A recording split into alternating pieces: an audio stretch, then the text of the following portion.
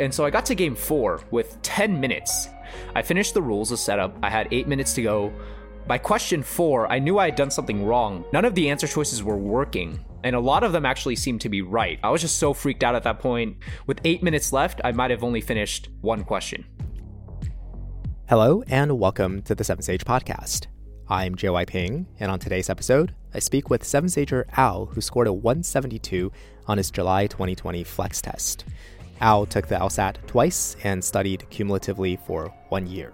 A spoiler alert, if you haven't taken the May 2020 PT or PTs 81 and 83, you might want to skip this episode for now. We do reference some of the content of those prep tests.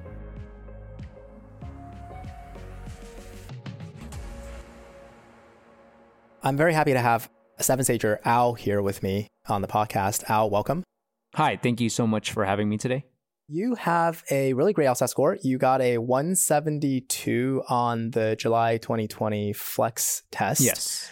And you started with a diagnostic in the 150s. So the first thing I want to talk to you about is how you improved by 16 points, which is a huge improvement. So I actually first want to preface by saying my diagnostic, I think, was actually lower than a 156. The reason I say 156 is because that was a score I started with my first test after the core curriculum. So I can only assume that I improved like a good chunk of points from the core curriculum alone. So I can imagine somewhere in the 140s would be my actual diagnostic. As far as academic background, I went to high school in California, college, university in Minnesota, and I think I've always been a particularly strong student, maybe not naturally so, like not everything came to me, but I was always pretty hardworking, diligent. I have quite a strong undergraduate GPA, so I think that's kind of reflected. And so academically, I've never had a problem actually committing to schoolwork or a goal when I set my mind to it. I think the main problem is, though, that the LSAT was quite unlike anything I've ever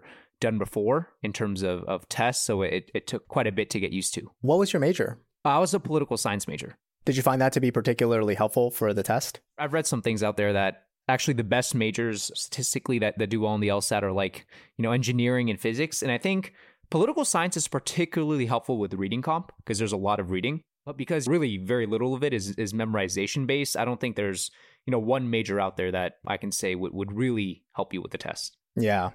But the reading for sure helped. When you first started with prep testing, did you have any sections that you were particularly strong or weak in?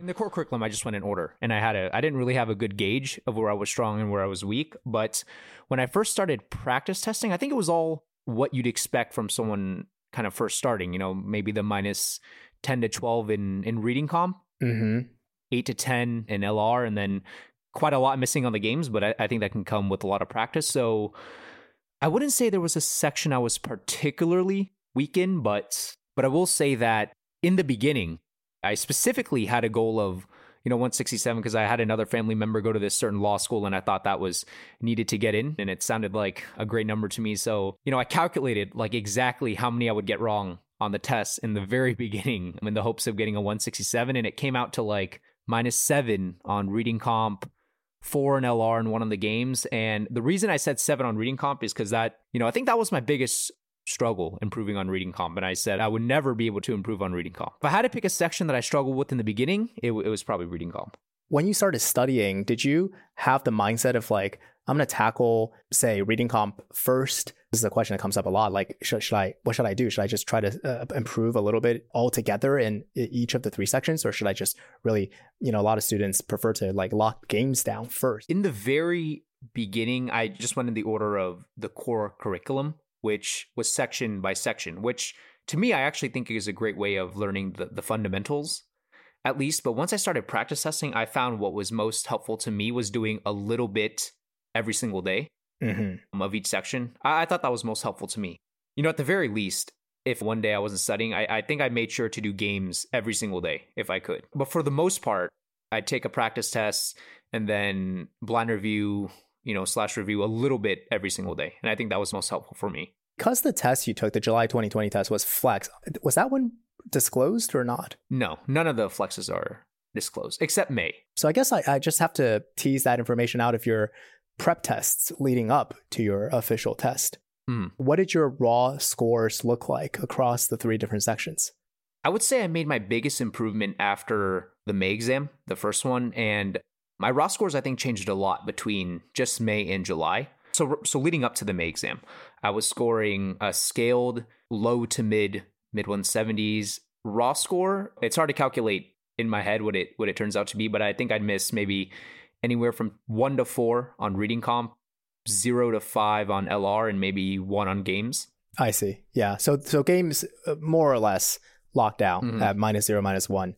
And then the volatility came from whether you performed well on LR and RC. Right.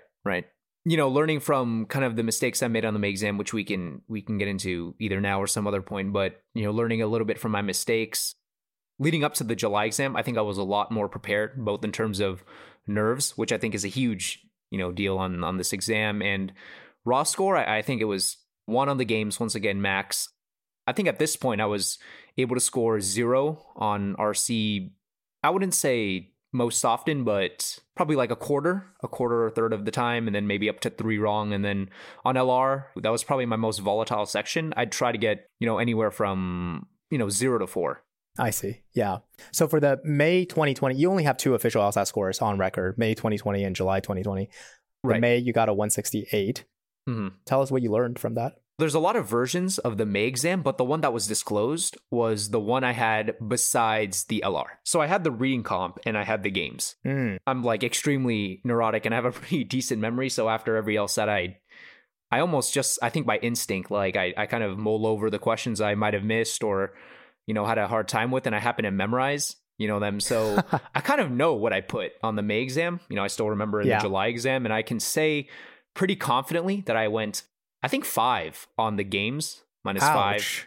Even though from tutoring and from kind of just looking at the section myself, it didn't seem that bad of a game section, the May one. RC, I think I missed 2, and then LR, whatever left is from 168, so probably 2 or 3 in LR. That sounds like an uncharacteristically poor performance from you from logic games. I don't think I've missed 5, before the May exam in a long, long time.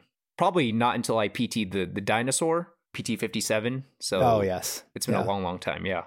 What happened? So I think on the May exam, it was the first time they were taking the flex. So I was really already quite nervous how they were going to scale it. Were they going to think of new questions? Would they increase the difficulty of the test? And so all that kind of played a factor. Going into the test, my first section was LR. And after the LR section, everything went fine. I finished on time, had time to double check some answers. So I think, missing 2 or 3 there was quite normal for me at the time. So I was feeling pretty confident up until I reached section 2, which was the games. And I breezed through games 1 and 2. And then game 3, which everyone calls the hardest game. It's the one with the cities like Vancouver, and it's a double layer sequencing, and it's like fall and spring, game 3 of the May Flex. And so... Oh, yeah. I remember that one. There's no sequencing in that one, right? There's fall semester, spring semester, and you had to group the game pieces, which were the cities, into the 2 groups. Yeah. It's really funny because everyone, that I tutor and I discussed after the test was like game 3 was by far the hardest. And I think it was hard because there was a lot of brute forcing. Like every answer, I remember on the test, I had to try every answer choice. But to me, those games aren't actually that bad. Like I think I finished the game in maybe 9 minutes. Like I just wrote F and then S for fall spring and then just like 3 slots underneath each one. And to me, that wasn't that bad of a setup at all. So that was okay. And so I got to game 4 with 10 minutes and wow. I thought like this was going to be fine. Like a 0 on the game section. I saw it was a sequencing with some funny rules.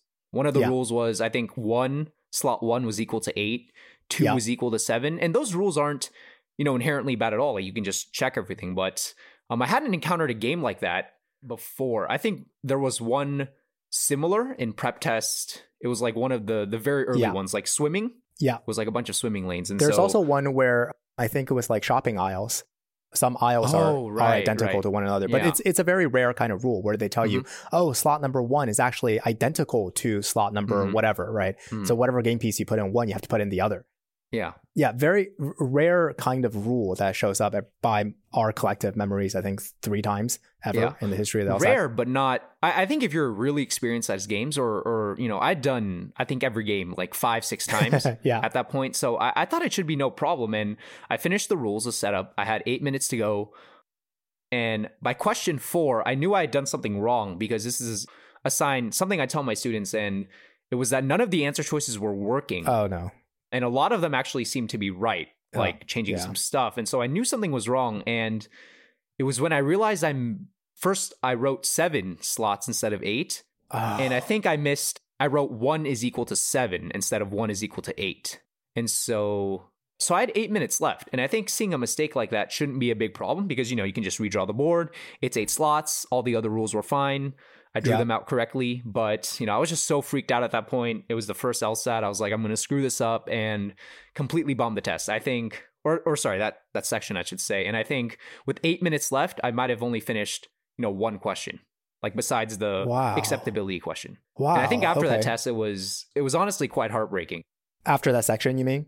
Yeah, just after that section, it was heartbreaking. Like I wanted to break down, but I knew I had another section to go, which was reading comp. And, looking back at the answers from the Mayflex, because it was disclosed, I can't say for sure, but I'm quite confident that I missed 2, remembering the answers I put. Yeah. So, overall, not the performance I wanted. And so after the test, I really made it, a goal to do just a ton of games between then and July. Yeah. More than I had done before, which is crazy because I've already done every game quite a lot. And so I just wanted to do more and more. What can one even do to improve on games, given that the person had already taken all the games? And it sounded like just test day nerves. It sounded like something that, look, I'm sure looking back on the games now, you don't find them particularly difficult. And this is a pretty common experience that students have where under the stress of the test, the games seem super challenging. But then looking back on it, you realize that it's just another sequencing game, like a bunch of other sequencing games that I've done before or whatever it is. What did you do? How did you even start the diagnosis of what happened? What went wrong? And how can I prevent that from happening? The way I thought about it was there's kind of 2 types of ways that I could get through a game. It was either kind of set it up and I infer as much as I can, and I spend more time up front, and then going out through the questions, I should have an easier time. Yeah. The second way is just brute forcing everything. Yeah. And I think it's generally safe to say that most of the time you'd be better off trying to figure out more up front because it should help you with, with a lot of the questions, and you'd eventually save time. But I think one thing, eventually my students came to, and I came to was when I couldn't infer in the beginning and I spent time trying to do so, I would end up wasting a lot of time. And I wouldn't be sure when to actually move on to the questions versus trying to set up the board more and more. So I kind of made figuring out that line my goal between May and July. That is really interesting. So would it be fair to say that the reason you score so poorly on the May game section, specifically on the 4th game, is that you just dumped a lot of time up front trying to figure out inferences with nothing to show for it. And that's where you burned all your time. And then there wasn't much time left, but which only adds to the psychological stress of like, oh my God, this is a dumpster fire here. I agree that it's kind of black and white, but I also agree that it is a very good distinction to have because psychologically, that is the experience that I have as well when I attempt new games that are released, right? Obviously, like you want to make the inferences up front, especially the crucial ones that just crack a game wide open. Those are the elegant solutions. And the more you're able to do that, the easier and easier games become because you just get better at seeing the recurring inferences. But somewhere in the back of your mind, you have to always be aware that that's just not going to happen all the time for every single game for a variety of reasons. Maybe the game actually is just hard. There are games that are designed where there isn't this single inference that cracks the game wide open. Those games we generally call those rule-driven games where, if you try to map out all the possible worlds, you end up with like 60 possible worlds, right? Because those are just rule-driven games. So there are just inherent reasons why you can't do it. And then another reason is just that, sometimes you just freeze up because you're under a lot of stress. It's very nerve-wracking. So you do have to have an alternative attack strategy. And that's called brute forcing your way through the questions and answer choices, right? But that line is different, obviously, depending on who you are, how much preparation you've done. everyone has to find out for themselves, like where that line is. Yeah. What did you do? Where did you draw the line? Leading up to the May exam, I was already quite, I was pretty decent at games. I would never miss more than 2 on practice tests unless it was like a crazy miscellaneous. And so after the May exam, I had to account, for my nerves somehow. And so there would be 2 ways that I would practice games after the May exam. Some of the times I would work on, I guess you could call it just general speed and like brute forcing, where I would just, do a game and, going into the rules, I would spend maybe, basically my line was I would infer until I couldn't anymore. And so after like 10 seconds, I would just stop. I wouldn't try to force myself to go any longer. I see. So whatever was just plainly obvious, those inferences you would take and you would put on the board. But then if you just couldn't see any more inferences after like 5-10 seconds, that's it. You're out of there. On to the next rule, or if there are no more rules, on to the next question. Right. And so, that took up, I think, a big chunk of my time. I think leading up to the July exam, I was doing maybe 3 sections of games a day. And probably 2 of those sections were just, I would just call them, working on speed, just trying to infer what was plainly obvious and then just, going through the questions. Sometimes on, I would say, harder games, like games 3 and 4, I would try to work on specifically on inference. So just spending as much time as I needed to try and see which games I could kind of solve as much as possible up front. And I had no time limit for it, really.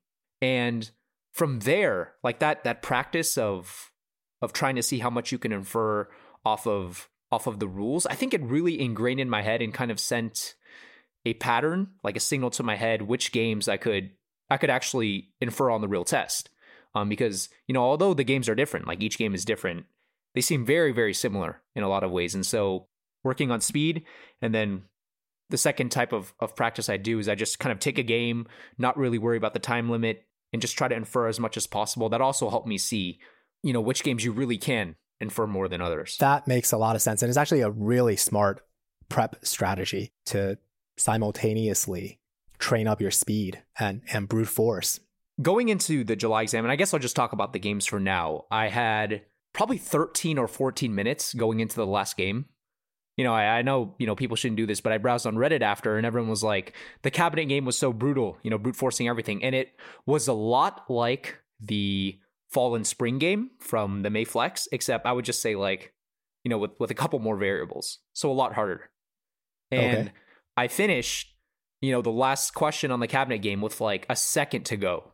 And so I honestly think I really credit just working on speed and not cracking under pressure when I couldn't infer stuff, because on the cabinet game, at least from what I remember, I don't think I could infer anything. I just literally went into the rules and just started brute forcing my way through all the answers. And I think that really helped because, thinking back, as much as I could remember, I don't see how there was another way to realistically do that game in such time pressure. Yeah, I don't think that even matters. If like, we'll never know because unless they release it. But let's just even concede the point. Even if there was a more elegant solution, so what? You didn't see it at the time, right? When the clock was ticking, right? So the elegant solution may as well not have existed for you. Again, psychologically, I think the difference is that for someone who's really good at solving games, you're used to making inferences, arriving at the elegant solution, right, and just, blasting your way through the questions, such that when you are up against a game where that normal mode of operation fails, you get flustered. You don't really even know how to react to that. Like when I heard you talk about the May game and how you had so much time, even after discovering you made an error in the very last game, you had so much time. I think if you were just better mentally prepared, right, you could have switched tact and then went for the brute force method and just, got your way to a major way through the rest of the questions. Mm-hmm. Maybe you wouldn't have gotten a perfect -0, but you certainly wouldn't have missed 5 questions. Right. I think it makes a lot of sense, the way that you explain how the lessons you drew from the May test, how you had to really train up this backup strategy of brute forcing. And as it turns out, it's not really even a backup strategy. It's a main strategy because you should just count on the fact that one of the games, at least on actual test day, is going to send you into the world of brute forcing. Right. I also think it's interesting to point out how even after finding out I messed up a rule, I think I still had, anywhere from probably 6 or 7 minutes, and I didn't get a single question. And if I had just spent, 6 or 7 minutes on one question, I would have gotten it right. But I ended up getting nothing right because what I did was I was so used to getting, almost all of it right. And I had this expectation of doing so that when I started freaking out, I actually tried to attempt each question. And when I, couldn't do it in 30 seconds, I moved on to the next one. And for some reason that ultimately led to me getting nothing right. Wow. Yeah. I have the target time here pulled up for, this is 7Sage data, but for the fourth game, it's 8 minutes and 46 seconds is the average target time for students who score between -0 to -2 on that section. Yeah. So you had plenty of time to do that game. And the reason is because you blasted through the first 3 games really fast. You actually, you beat on game 3, the one about the spring and fall semesters, you beat target time. Target time is 11 minutes and 9 seconds. And I think you said you spent about, was it 8 minutes? It was 9, maybe a little more or less than 9. Yeah.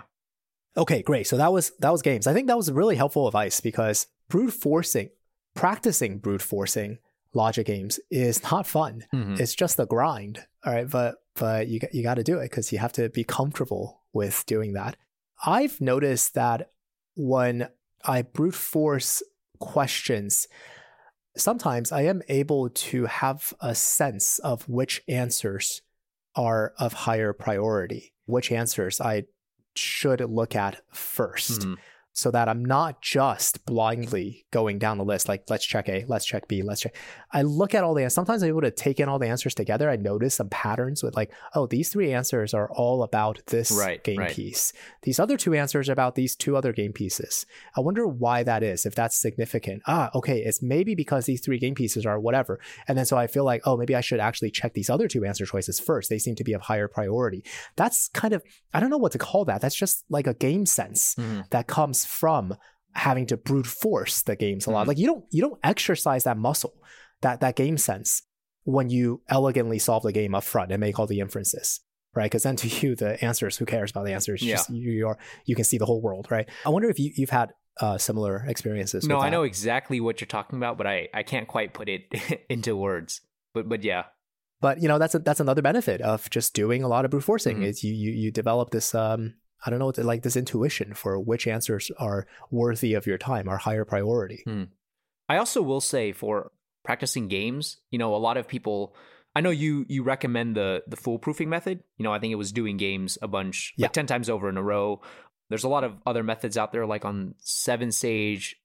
I'm not sure to pronounce his name. I think it's Pacifico or something, but he has his own kind of foolproofing method. And I think those are all really helpful. I did the foolproofing throughout the core curriculum, but I think after, for some reason, I didn't feel like it was particularly helpful to me to, at the level I was, to do a game, have sometimes a crucial inference there. And then I felt like when I did it again, I had it memorized. And I know that that's kind of the point, but once I was at a certain skill level, I found it kind of hard to apply. Like I found if I memorized the inference and then I did the game right over again, I wasn't sure how beneficial it could be for me. Right. So personally, what I did was I stuck by the foolproofing in the core curriculum. And I think, after I reached a pretty decent level at games, I would just literally cycle through the tests. So one day I might work on games from prep tests 1 to 4, and then, the next day, like 4 to 8, next day, 8 to 10. And that was what personally worked for me. It was also really easy to organize as well, which is a plus. You just do, the games in order. What's the issue? Giving yourself enough time to forget the inference? I can totally see an argument for why having the inference memorized and then you do it right there would ingrain it in your head. But I just found it, I don't know, I couldn't see how that would be super beneficial to me if I just knew the inference. I'm not sure. No, I completely agree with you. I completely agree with you on that point. I think perhaps I feel like maybe I could have communicated it better. I think it's actually not the point to memorize the inference. The point rather is to memorize the setup that gives rise to the inference. Maybe an example is helpful here. Like inferences are recurring from game to game. So at a more abstract level, one of these inferences that are recurring is when there's pressure exerted on let's say in grouping games, there are pressures exerted on groups because other groups are starting to fill up. Right? So that's kind of a very high level abstraction. Let's say you have a 3-group grouping game. one of the groups fills up, right, is full, cannot accommodate any more game pieces. Right. That's, I mean, on the face of it, that's just that. Okay, the group filled up. So what? Well, so what is that now there's a lot of pressure on the other two remaining groups that are still empty, that are still accommodating, to accommodate the remaining game pieces. And now rules that used to not matter so much matters a lot, right? For example, let's say M and N hate each other. They can't go together. If you have 3 open groups, what are you going to do with that rule? Not much, right? There's just too many possibilities for placing M and N. But if one of the groups fills up, now one slot in one of the remaining groups and the other slot in the other remaining group, they have to get occupied by M and N, and they have to, switch around, right? So that's actually a huge inference that only falls out, if you remember this abstraction, right? That like when one group gets filled up, there's pressure exerted on these 2 other groups. I mean, it's kind of a difficult thing to communicate because it's very easy to when you do the game again, like what'll happen is that you'll just memorize, oh yeah, that's right, this last group got filled up, and that's what pushed M and N into the first groups, occupying 2 more slots, and maybe, more inferences fall out of that. Like, it's, of course, like you're going to remember that, especially if you just did the game. But I guess the point is not really to memorize that. The point is to realize that that's just the particular way the LSAT writers have of setting up an inference. And they're going to use that again on the next grouping game that has 3 groups, right? And they're going to maybe in a slightly different way. So it sounds like what you did, though, is precisely like you gave yourself a lot of time to just forget the inference altogether, and then kind of test yourself to see, coming back to it, whether it's a few days or some weeks later, coming back to the game clustered with a bunch of other games to see if you really internalize this ability to recognize these recurring inferences, right? Which is fantastic. I mean, I think the way that you approached it is really good approach. The way you described it was I didn't like how, I guess in the beginning, how it seemed like was to memorize the inference, but I think I probably misinterpreted. But I agree that the most important part is, learning the setup to how to get to the inference. And for me, doing a game, really reviewing it, and then revisiting it, maybe a month or 2 later, I think really helped. Yeah, you do want to give yourself time to forget it. Otherwise, I should probably emphasize that point more, because otherwise it is very easy to get into this state of like, well, I already remember everything. Like, what is the point here? But anyway, so that's logic games. Maybe we can back up and just you can tell us about how your improvements accrued throughout your prep testing stage. Was there anything special that you did when you were prep testing to get better at LR and RC? So at the beginning, when I was prep testing, I made it a goal to get through as many prep tests as possible, and it, it's a common mistake we hear all the time, as quick as possible. And so I was doing 3 to 4 prep tests a week in the very beginning, which was totally against all advice. And I actually don't think I was blind reviewing at all in the very beginning, just because, I was just so eager to get the score. I was like, I can't wait any longer, after you take the test. And no improvement, very little improvement came from there. I was still stuck upper 150s because I came out of the core curriculum at a 156. So still stuck at the upper 150s. And then I think on prep test 57, along with the dinosaur game, that I was doing it. And after, I felt so good about LR, and I think I came out at like a -10 in one section. And so it was after that moment that I realized I think I really needed to change my studying up. And for the first part, it meant just the easiest thing, which was just implementing, blind review. But then it became a question of, how do I go about this blind review? Is it just, do I literally spend as much time as possible on every single question? Or is it just, the ones I have a lot of trouble with, or, like I said, anything that's not 99 to 100% sure. And so in the beginning, I actually made it an effort to pretty much do the whole test untimed. And so it was actually quite meticulous. I'd spend, I think, anywhere from 4 to 5 hours on a section, single LR section blind reviewing. But I think a lot of improvement came from there, because I found that, I wasn't blind reviewing in the beginning. So the moment I started blind reviewing, I was already blind reviewing, mid to high 170s. And so that helped a lot. But I think where most of my improvement came from was when I would get a question wrong, or, get it wrong during the test and then look at it during blind review, I would actively try to remember a similar question to it and see if I could approach it the same way. Because, LR has, well, just like games, that has a lot of patterns. And so One question I'll always remember is, I don't know if you remember it, it's about hatha yoga. It's like hatha yoga plus counseling versus smoking and counseling or something. And they compare which groups did better. And it was a necessary assumption question. And so the way I kind of thought about the question broadly after reviewing it was like, they're comparing two groups, and then the necessary assumption is like this other factor didn't play that big of a part or something along those lines. But then, doing more and more tests, I think I found in my prep tests, 5 or 6 other questions that made me think of hatha yoga. There's one about, it's in prep tests, it's in the 80s. It's about, stretching. For back pain? Yeah, for back pain. And if it, something like if it causes significant pain, then you must tell the merits of it or something. Also a necessary assumption. I thought of another question like that. It was about children and painters, and it better not, and the answer was, something about aesthetically displeasing. And so that also made me think of hatha yoga, like a similar framework of having two groups, and then the answer, rules out like some other factor or something. And so a lot of my improvement came from just recognizing a question, and then I wouldn't like force myself like, hey, think of a question that reminds you of this, but it would subconsciously come, through a lot of practice. And so doing that a lot, I could see patterns throughout questions, and that I think helped me specifically on the harder questions. Again, here, it's about abstracting away from this particular question to some pattern that recurs in a different question in logical reasoning. Mm-hmm. A lot of my improvement also came just from being more efficient. For example, and I'll always remember this, on principal questions, I think you kind of have this advice, like if it's a conditional rule, if they start out with the necessary and like the sufficient condition or something in the answer choice, then it's wrong immediately.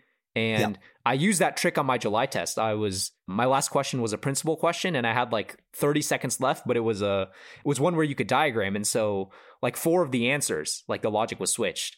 And so I found the immediate answer in like 5 seconds. And I can't say if I got it right, but I'm positive that I did. And I mean, that saves you a lot. Like that saved me one whole question, I think. Yeah. Just kind of knowing and being strong with fundamentals and logic. Yeah. Unless you come from like a math or a logic background, it's really new to you, and you spend so much time studying it. And like on any given prep test, maybe you'll get 5 questions that use conditional logic, right? Maybe less, right? So it seems like a really weird cost benefit analysis, a really weird reward versus cost trade-off. But I think you really should look at it more in terms of like opportunity cost. Right. It's not just that question that you just talked about, the principal question or PSA question, right? Where it's so reliable that out of the 5 answers, at least one of them is going to give you the P and the C, the premise and the conclusion, in the wrong place. Instead of P in the sufficient, C in the conclusion, they're going to flip it around. It's just reliable that there will be a trap answer like. So really, you should look at it as an opportunity cost. If your logic is okay, you'll identify it. But if your logic is really strong, you'll identify it in like a split second. Right. And that time that you're not spending on this question, that's the time that improves your score, because you're spending that time on some other question. If I say like sufficient assumption questions, PSA questions, must be true questions, these are questions that you can fully solve with strong logical fundamentals, and that you should strive to. And in fact, I don't know if there's a way, like if you're targeting a 170 plus, I'm not sure there is a way around it. You can't just get those questions right. You got to get them right, and you got to get them right fast. Yeah. So that you can do other questions. Should we talk about RC then? I feel like we haven't really spent too much time on RC. Yeah. Let's talk about RC. I think I would say the vast majority of people, RC is the toughest section to improve on. Yeah. For a good reason. In my own way of thinking, I think RC is probably 80 to 90% like actually comprehending the passage, which I think only comes from, like reading more or something. And then I would say like the last 10% comes from, the strategy, how you do it, all those kinds of things. And it's kind of hard for me to explain it, but I was going PT after PT, and I think I was always getting -5 to -10. And I was quite frustrated because I would never go below -5, never get a score, -3, -2. And because of that, it always felt like that was the one roadblock that prevented me at least from getting, a score in the 170s. Because, as well as I could do in LG, like let's say a -0, or, even best case scenario, at the beginning of my prep, I was getting like a -3 or 2 in LR. If you get a -7 in RC, I don't think you can ever really crack 170. Yeah. So I really, I tried a lot of things. a lot of strategies. And it ended up, surprisingly, I would say relatively RC is now my best section. Games, I'll pretty much always go 0 to 1, but I think it's a lot easier to go 0 to 1 on games than RC. Right now, if I can usually go 0 to 1 or 0 to 2 on RC, I would definitely say that's my best section right now. And so at the beginning, just going through prep test after prep test, but I actually found the blind review method most helpful on RC. So I would do a test and then I would, look at a passage, dissect it. And the way I would actually construct it throughout my schedule was I would do a test, let's say on Monday, and then I would try to blind review a passage or two every single day. The best way, I think, to study for myself at least was doing a little bit every day. And so I'd blind review a little bit of LR, a little bit of RC, and just kind of do that throughout the week. And so during the actual blind review, I would try to look for information that was not relevant to the questions in the end. What do I mean by that? Well, in a passage how there's like, for example, they tell you a bacteria and then they tell you the name of the bacteria. It's like, P whatever, and it's in italics, like information like that. And then I would kind of look back at the answers and the answer choices, like, did this question rely on that? Did this question rely on that? Did this question rely on that? And, if the answer turned out to be no, then I kind of have that ingrained in my head. And the next time I do a passage, I get a better sense of what they're actually looking for in the questions, in the answers. And that ended up, helping me a lot. Interesting. RC is similar and different to LR in that most of the questions on RC are inference type questions. It's like you're doing a bunch of most strongly supported just in a row. Like, they'll say like the passage mentioned one of these, right? Or if they don't say the passage mentioned it, they'll say the passage implied, what. So you're saying that what you would do is actually just meticulously go through every single question and cross-reference each question against the passage to see what information was used in the passage to support the correct answer choice. Yes. Weren't you worried that that method might make you discount information that they didn't use, but they could have used? Yes. When people ask me like kind of about the way I studied and, even during tutoring, they always ask me that, like, aren't you kind of worried that there's information that you'll forget or information that's important? But it's kind of hard to explain. I found that after doing maybe 20 or 30 PTs, I think it was anywhere from PT 40 to 70. After doing that over and over, I'd spend, hours on a passage. Like sometimes on one passage, I'd spend, sometimes a whole day, to be honest, on just one passage. But I really feel like there are patterns, and you do it over and over, you can kind of see what they're looking for.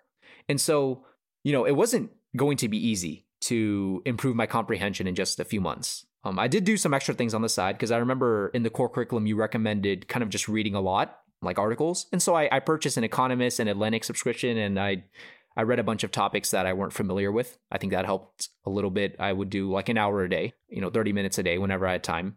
And so that helped. But to me, I kind of visualized the perfect way to do RC and how I wanted to approach it. So to me, there's like two ways you could do it. One is spending a decent amount of time up front. And I think that's a great way. I think spending, 4 to 5 minutes is a good way to go. And then, if you through that way, you would run through the questions a lot quicker, right? Because you have a much better grasp of the passage. But to me, I would, play around with and take notes of how long I spent on a passage and the perfect time where I could read as fast as I could and get no more information out. Like if I read the passage for 2 minutes, 50 seconds, would it make a big difference if I spent 3 minutes, on the passage? And so that was a lot of kind of my studying, just doing the passages, making note of how much time I spent on it. And then during, review, blind review, not only going over the information that I thought, might be used or not be used and cross-reference that with the answers, in the passage, but I also made a mental note of, do I think I could have gained a better understanding by spending more time? And so eventually, I think the reason I got quite good at RC was no matter the passage, barring some really hard ones, like there's an earthquake one in the 70s or 80s, its passage 4 was ridiculously hard. I would always spend anywhere from, I think, 2 to 3 minutes, maybe 3:30, like on the earthquake passage. And that seemed to be the sweet spot for me. The problem was if I spent more than 3:30, I do think I had a marginally better understanding of the passage, but, a lot less time. A lot of things work for different people. Like when I some of my students, I recommend spending more time up front, but some of my other students, they spend, initially they come to me spending around 5 minutes on a passage and it doesn't work out for them. And then I tell them, maybe you could try this, kind of what I did. And then it works out a lot better for them. So definitely experiment. I know personally, when I was going through kind of the core curriculum, you recommend spending about 5 minutes, but I feel like I don't have a good enough memory to read something longer and then, count on myself to have it in my head. So I think my goal was to come out of the passage with a good understanding, like summarize the whole thing in 4 or 5 sentences, the best way I could. And, not looking at it, can I summarize it? And if so, I would kind of use that as my check mark that I can move on. Yeah, that's great. Students should think more like an economist when they approach time management on the test. If you spend 5 hours on a passage, you are going to have excellent understanding. Mm-hmm. But your marginal returns are quickly diminishing. Mm-hmm. The 4th and 5th hour you're spending on the passage, you're barely getting anything out of it. You've already gotten most of what you need to get in the first few minutes, right? So I use a couple hours as an exaggeration, but the point still holds. You experience diminishing marginal returns as soon as you start reading the passage. So you have to find out where that sweet spot is for you. I think the fact that the test has gone digital has actually made time management a lot more tangible because on the digital tester on 7Sage, you get a timing report that tells you precisely how much time you spent on the passage, precisely how much time you spent on the questions. So it makes time management a lot more tangible if that's something you're looking to improve. I'm still curious about the sort of the method of just anticipating like what information is important versus what's not. The example you gave where like the Latin name of a particular bacteria. Yeah, I feel like that stuff is always like, they'll never be like, hey, what was the bacteria called? And then they give you a list of 5 different names. I don't think they ever do that. It's kind of silly. I've found that for me, some of the hardest RC questions are the inference questions that rely upon its support a random piece of information that didn't play any significant role in the major flow of the passage, but was there. It was there. It was mentioned. And then it was just sort of forgotten. And turns out that particular piece of information was what was relevant to support the correct answer choice. And, so I distinctly, I don't recall which question, but which PT, but I distinctly recall the question where I was just frantically reading the passage over and over. I probably had like time to not read, but skim the passage like 2 or 3 times over to try to find where the support came from. I just couldn't do it. And it turned out it was like in the second sentence or something like that. Like the first or second sentence, they just offhandedly mentioned it. And it didn't really have anything to do with the, the passage went in a different direction. But, the information was there. So it's a valid question, right? The answer is supported. So that it's not like by definition of that type of question being difficult, it's not common, right? It's not common. Again, like I think for people with very tight error margins, if you're targeting like -0 to -3 in RC, every little point counts, right? You don't want to kind of give up on anything. So that's the only thing that kind of gives me pause about cultivating a feeling that you are able to tell what information is relevant versus what's not. I guess I can say a couple things about that because, I was shooting for quite a high score on RC that I knew there's a possibility that there could be questions like that and how I would deal with them. Yeah. So let me start by saying going into an RC passage, my goal is to always first and foremost try to figure out, what they're trying to tell me, the main point. And the most important information that I would keep in my head as best as possible. There's only so much I can memorize, right? Like as a person. Yeah. So what I first prioritized was information that I thought was relevant in some way or adding to the main point. And I think there will always, be questions like what you're talking about where, and I can't, okay, I do remember this passage. I don't know if you remember it. It's passage 3 of prep test 81. It's the dowsing passage about dowsing. Yeah. Okay. I remember that. I remember a question. It was, which one of the following questions is answered in the passage?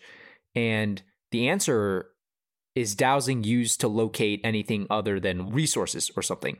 And the answer was in the first line of the passage, I believe. And so how would you recommend to tackle it? Because I don't think I can memorize like that information on my first read, because I think it's much more important to just kind of know the main point, exactly what they're telling you. So I'm not sure how I would, even go about memorizing or at least knowing that kind of information in the first place. I feel like I'd be a lot more comfortable like having a decent amount of time and then, like you said, at least kind of looking through for that information in the passage. My benchmark is you go for the main point, you go for what they're trying to tell you, and you know at least where to look for things. I'm not saying like I just speed read through the entire passage in a minute and I go into the questions, but I try to know where to look for things, like where everything is.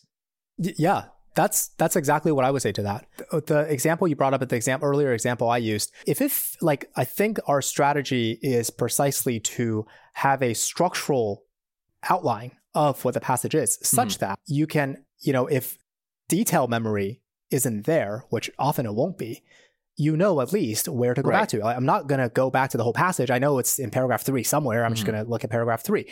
That's a lot better than just not knowing at all. But if that strategy fails, where the information for whatever reason wasn't in paragraph 3, well, then you have to ask yourself, like, why? Like, is it because your structural low-res summary was just incorrect? I mean, that's something you can fix, right?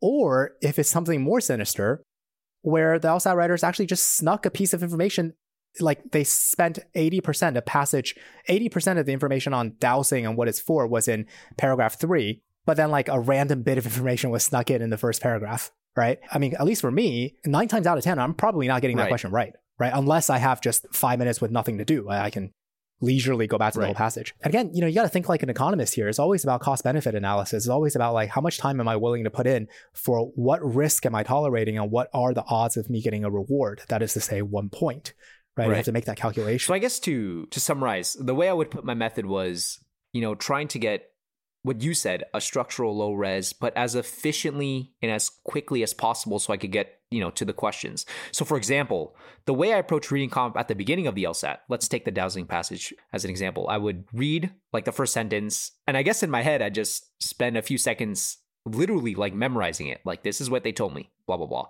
Whereas the way I would read a passage now, we can take the dowsing, passage, for example, is I guess like a structural low res in my head. So I'd read the entire first paragraph and I'd be like, this is just what they're talking about, what dowsing is. And the second paragraph is, the skeptics of dowsing. Third paragraph is the proponents of dowsing. Fourth paragraph is author takes a view.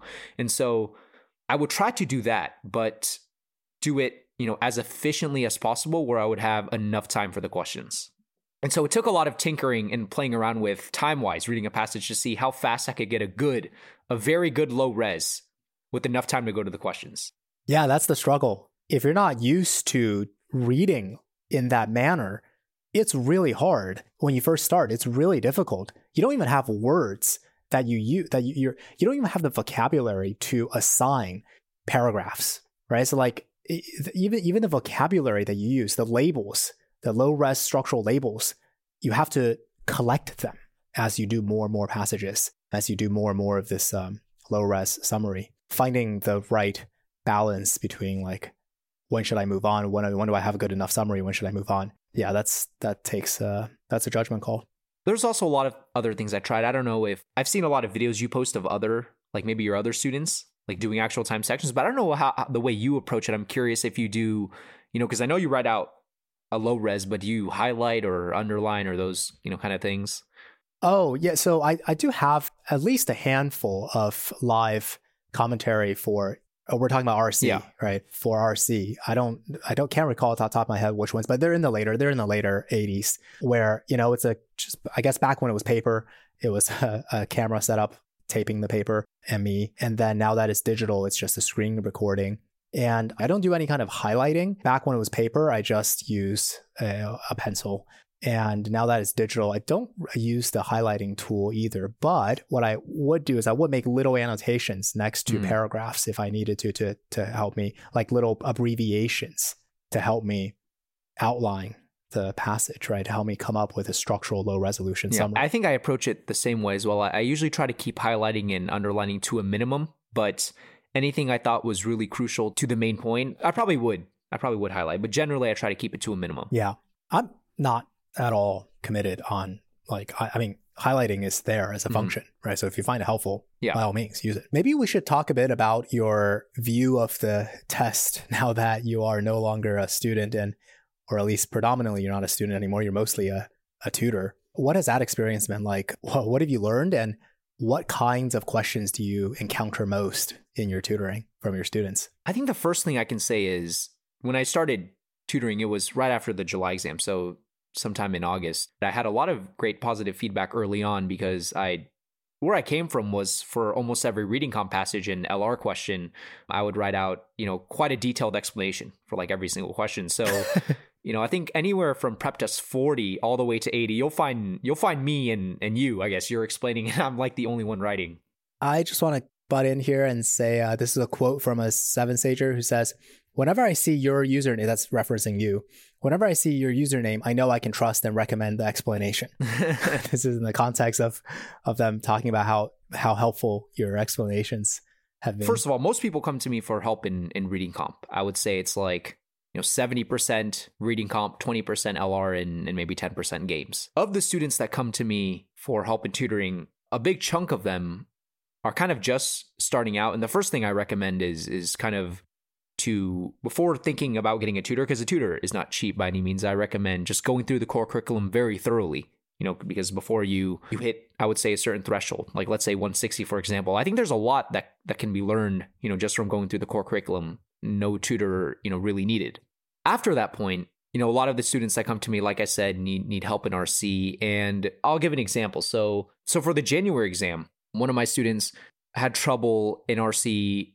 They would always, they try to do 4 passages, and in the end, their score would be like, minus 12, minus 13, quite low. And so one of the things I recommended was, just doing 3 passages, and that seemed to help a lot. And then we would kind of figure out, if she or he had certain weaknesses in certain passages, figuring out which ones to do. Generally, I recommend, just doing them in order, the first 3. And so that's something that some students come to me, for help. Another thing is, some students come to me running out of time by the 4th passage. I think that's very common because I think if more students had time, they'd be able to get more right on RC because all the answers are kind of, in the passage. And so one of the things I mentioned is, going through a lot of things I do is I go kind of, blind review, and I break down the passage for students. And like I said, I kind of show them my method of doing the most efficient low res as possible. So they have, more time for the questions. And that seemed to help a lot. As a tutor, I think it really changed my perspective kind of on the test. I think it's a whole different, ball game when you're reviewing the question yourself and thinking about it to yourself versus when you're explaining it to someone else. I would say I've gotten better at the test, even though I haven't been studying for it as much, you can say. Because when you explain it to someone else, you kind of have to instinctively explain it to yourself, right? Kind of studying. So that's the first thing. Another thing a lot of students come to me with is help in, LR. And so, for example, one of my students had a lot of problems with necessary assumptions. And I think there's, a couple different ways to tackle a necessary assumption. When my student came to me, she said that she treated it as like a must be true, which I guess is right. But I'm a big fan of just instinctively going for the negation technique, you just negate the necessary assumption. So we did a lot of practice with that, kind of going through just questions that the students may have trouble with. For tutoring, I usually recommend, students come to me with a PT already done, and then we'll work on some questions they have. We might do some questions live, I might, scrap together questions that, I might ask the student a few days before the session what she or he had trouble with. I might look at the results from their test and then scrap together some questions I think would be helpful, to learn. Because I think LR, I think I said this before, but, the questions have, patterns, similarities to other questions. You've mentioned in the forums that prior to working as a tutor yourself, you've also worked with other 7-Sagers, specifically Can't Get Right, Josh, and Rochisha, Habeas Porpoise. I will say I didn't work with Rochisha for very long because initially all I really wanted was I kind of had trouble sticking to a schedule. So I just wanted to get some advice and maybe a plan to craft out, something I could stick to every day. It wasn't really concrete lessons that I asked them for help on. Right. I've also found that with tutoring, a different part of my mind turns on. I'm just so much better at explaining stuff when I have to do it for someone and it counts. versus when I'm by myself, maybe I just cheat myself. I'm just like more lax with my own standards. I just don't do as good of a job explaining. I don't know why, but I mean, there's got to be something psychological going on where, because talking, communicating, teaching is a social interaction. So maybe some part of your brain just like turns on, is more active. So I've actually found that teaching the test has been a great way to study for the test. Did you start tutoring only after you were done, or did you do like did you participate in the blind review groups that we see pop up on the forums every once in a while? I only started officially tutoring after I was done. I see. Okay. And when you studied, did you study with other people, or was it just by yourself? Yeah, I studied with one other person. It wasn't for very long. I would say a good month. We did, we blind reviewed a few tests. I also had a study group leading up to my July exam, but I don't think I was too active in it. But I think, like I said, explaining things to other people really helps. I will say, if I can give a quick example, that it's one of the reading comp passages. It's about Charlotte Gilman's Perkins. It's passage 4. Okay. It's in the 80s somewhere. And there's one question I distinctly remember. It was just like, what is the function of this passage? And so when I was reviewing it by myself, I think I got the question wrong. And when you're just by yourself, like you said, I had a habit of kind of cheating myself. So I'd very quickly brush over the question and be like, no, of course I know why this is wrong. But when I would write out explanations after, like as a way of keeping myself accountable, I found out it took me a lot longer to actually write out why I was wrong and why the right answer is right. Yeah. So I actually think on just like one answer choice in that passage on the explanations page, I wrote like a whole paragraph, like dissecting every word for word, because I really think it's that important, on the harder questions to be able to do that. I agree. I think I didn't make that connection, but now you're reminding me that you wrote a lot in the comments. So that's analogous to having to teach, right? I mean, I feel like there are better and worse ways of thinking. I find that teaching is a very good way of thinking because it forces you to clarify your thoughts in a way that you can communicate it. And there's some objective standard out there. The person that you're speaking to has to understand you. Yeah. So that's at least some bare minimum threshold you have to pass versus, when we typically think about thinking, you're just sitting there quietly, like you're not opening your mouth. You're just like, thoughts are just floating around in your head. That's actually I feel like it's low quality thinking.